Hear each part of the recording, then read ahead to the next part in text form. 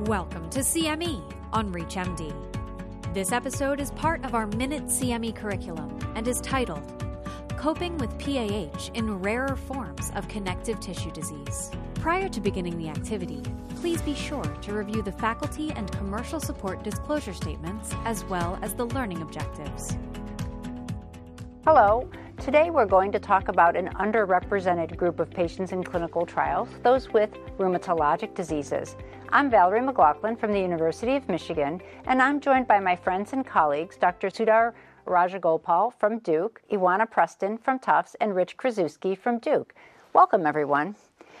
So, Rich, let's start with the group of rheumatologic diseases that we know the most about, those patients with scleroderma. Do you want to summarize that group for us briefly? Sure. So, Val, it's a highly prevalent group of pulmonary hypertension in their disease process.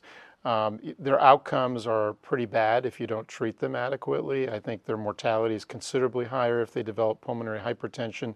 And we have a decent amount of literature now suggesting that aggressive treatment makes a great impact in terms of their clinical outcomes. And not only that, but we actually have evidence that you can detect the disease earlier if you screen for it. And ideally, you don't want to wait for those symptoms to develop, but you have to look and for instance, do echocardiography or some sort of formal screening on a yearly basis, because this is such a prevalent problem and such a bad impact in terms of how patients will do once it develops, and you don't want to wait for it to get bad before making the diagnosis. Right, absolutely. And so I guess we can justify doing that in the scleroderma population. As you said, the disease prevalence is pretty high, but a lot of the other types of connective tissue diseases, rheumatologic diseases, they can get pulmonary hypertension, but the prevalence isn't high enough to warrant screening. Perhaps with the exception of the mixed connective tissue disease with scleroderma features we screen. But what about the others? What about the lupus patients, the rheumatoid arthritis patients?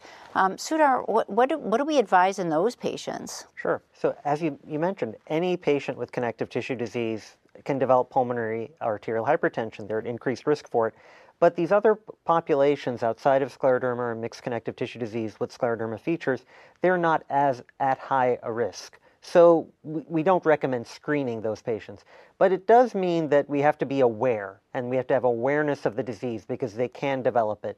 So people seeing these patients, whether it's their primary care doctor or their rheumatologist, they have to be cognizant of the fact that these patients can develop PH, so they need to ask them about their functional status, their exercise tolerance, because if they do develop any symptoms, then they should have an echocardiogram to assess for possible pulmonary hypertension. Sure, an echo to assess for possible pulmonary hypertension and probably PFTs to assess for ILD. Many of these groups of patients are at risk for interstitial lung diseases as well, correct, Ioana? Absolutely. The rheumatoid patients can develop ILD, they can develop pulmonary nodules, pleural effusion, so there are other pulmonary complications, and not to speak about lupus patients who can have acute alveolitis and all sorts of other acute and chronic pulmonary complications.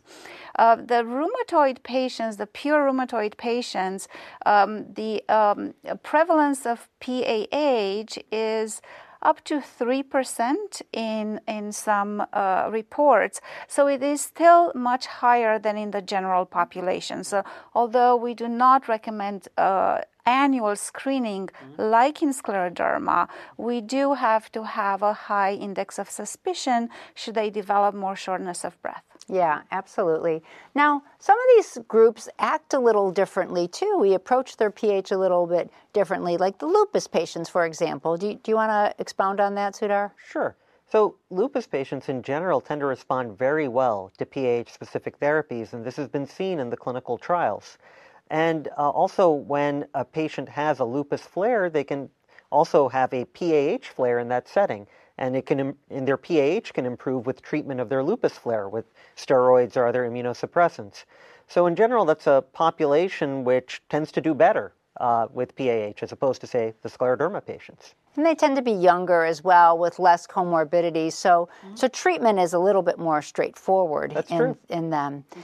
Ioana, what about some of the more complex patients, like the rheumatoid patients that are also at risk for fibrosis, or the mixed connective tissue disease patients? How do you approach them? So they need a very comprehensive assessment and most likely multidisciplinary assessment from the rheumatologist, from the pulmonologist, from the cardiologist to understand what's the main cause of their limitation. Is it the interstitial lung disease that may be present? Is it myopathy, like these patients may develop, or pulmonary vascular disease? Also, patients with lupus can have hypercoagulable state, and they can develop chronic thromboembolic pulmonary hypertension. So which type of pulmonary vascular disease, whether it's group 1, group 4, or group 3, or a component of each, is very important to sort out in order to decide on the type of the treatment and care. Yeah, absolutely. I agree. We also can see this in patients with, the more rare rheumatologic diseases, just isolated Sjogren's, polymyositis, dermatomyositis. So, Rich, as a practicing physician, I think, let's talk about how to approach this. The main point of our conversation today is many of our clinical trials have not included a large number of these patients. And, perhaps with the exception of the lupus patients who occasionally have a little bit more inflammation, may be a little more responsive to steroids or immunosuppressives, the pathophysiology is pretty similar. Tell me about your approach in clinical practice, your approach to treatment of the Sjogren's patients with group 1 PAH or some of these other more rare diseases. Sure. I think, the real burden here is to make sure that you make the diagnosis properly. I think, heart catheterization is absolutely essential in these patients to make sure that you have an increased pulmonary vascular resistance. Again, I also think vasodilator challenges and things like that are very important. Some of these disease processes can involve the left ventricle, so ensuring that you're identifying the patient properly. I think a lot of what we've learned from other disease processes like scleroderma is directly applicable.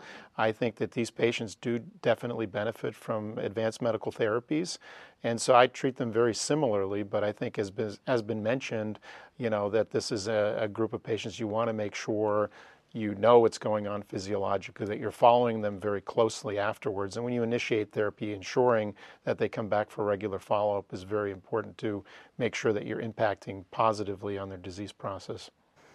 Yeah. Do either of you guys want to add anything to that? No, I agree. I think for the key thing, like Rich mentioned, is getting the diagnosis. And once you make sure that there aren't large contributors to lung disease or other processes, you can treat them like other group 1 patients, and you can treat them aggressively and have good outcomes. Yeah, so I think if I could summarize, prevalence is not so high as it is in scleroderma to routinely screen, but the frontline providers who see these patients, the primary care docs, the rheumatologists, they need to be cognizant of changes in exercise tolerance, changes in dyspnea, and that should trigger an evaluation for PAH. Then they should go through the usual diagnostic evaluation to look for the other comorbidities that can contribute to PAH. And if they're determined to have group 1 disease, we really treat them very much the way we treat the rest of the group 1 patients. Is that the consensus, basically? Absolutely. Mm-hmm. Yeah. Absolutely. Agree. Okay. Yeah, well, I think it's an important population. We see them all the time. So Sudhar, Ioana, Rich, thank you for joining me. And thank you for joining us on this roundtable discussion on patients with connective tissue disease and PAH. You've been listening to CME on ReachMD. This activity is jointly provided by Global Learning Collaborative, GLC, and Total CME Incorporated, and is part of our Minute CME curriculum. To receive your free CME credit or to download this activity, go to reachmd.com/CME. Thank you for listening.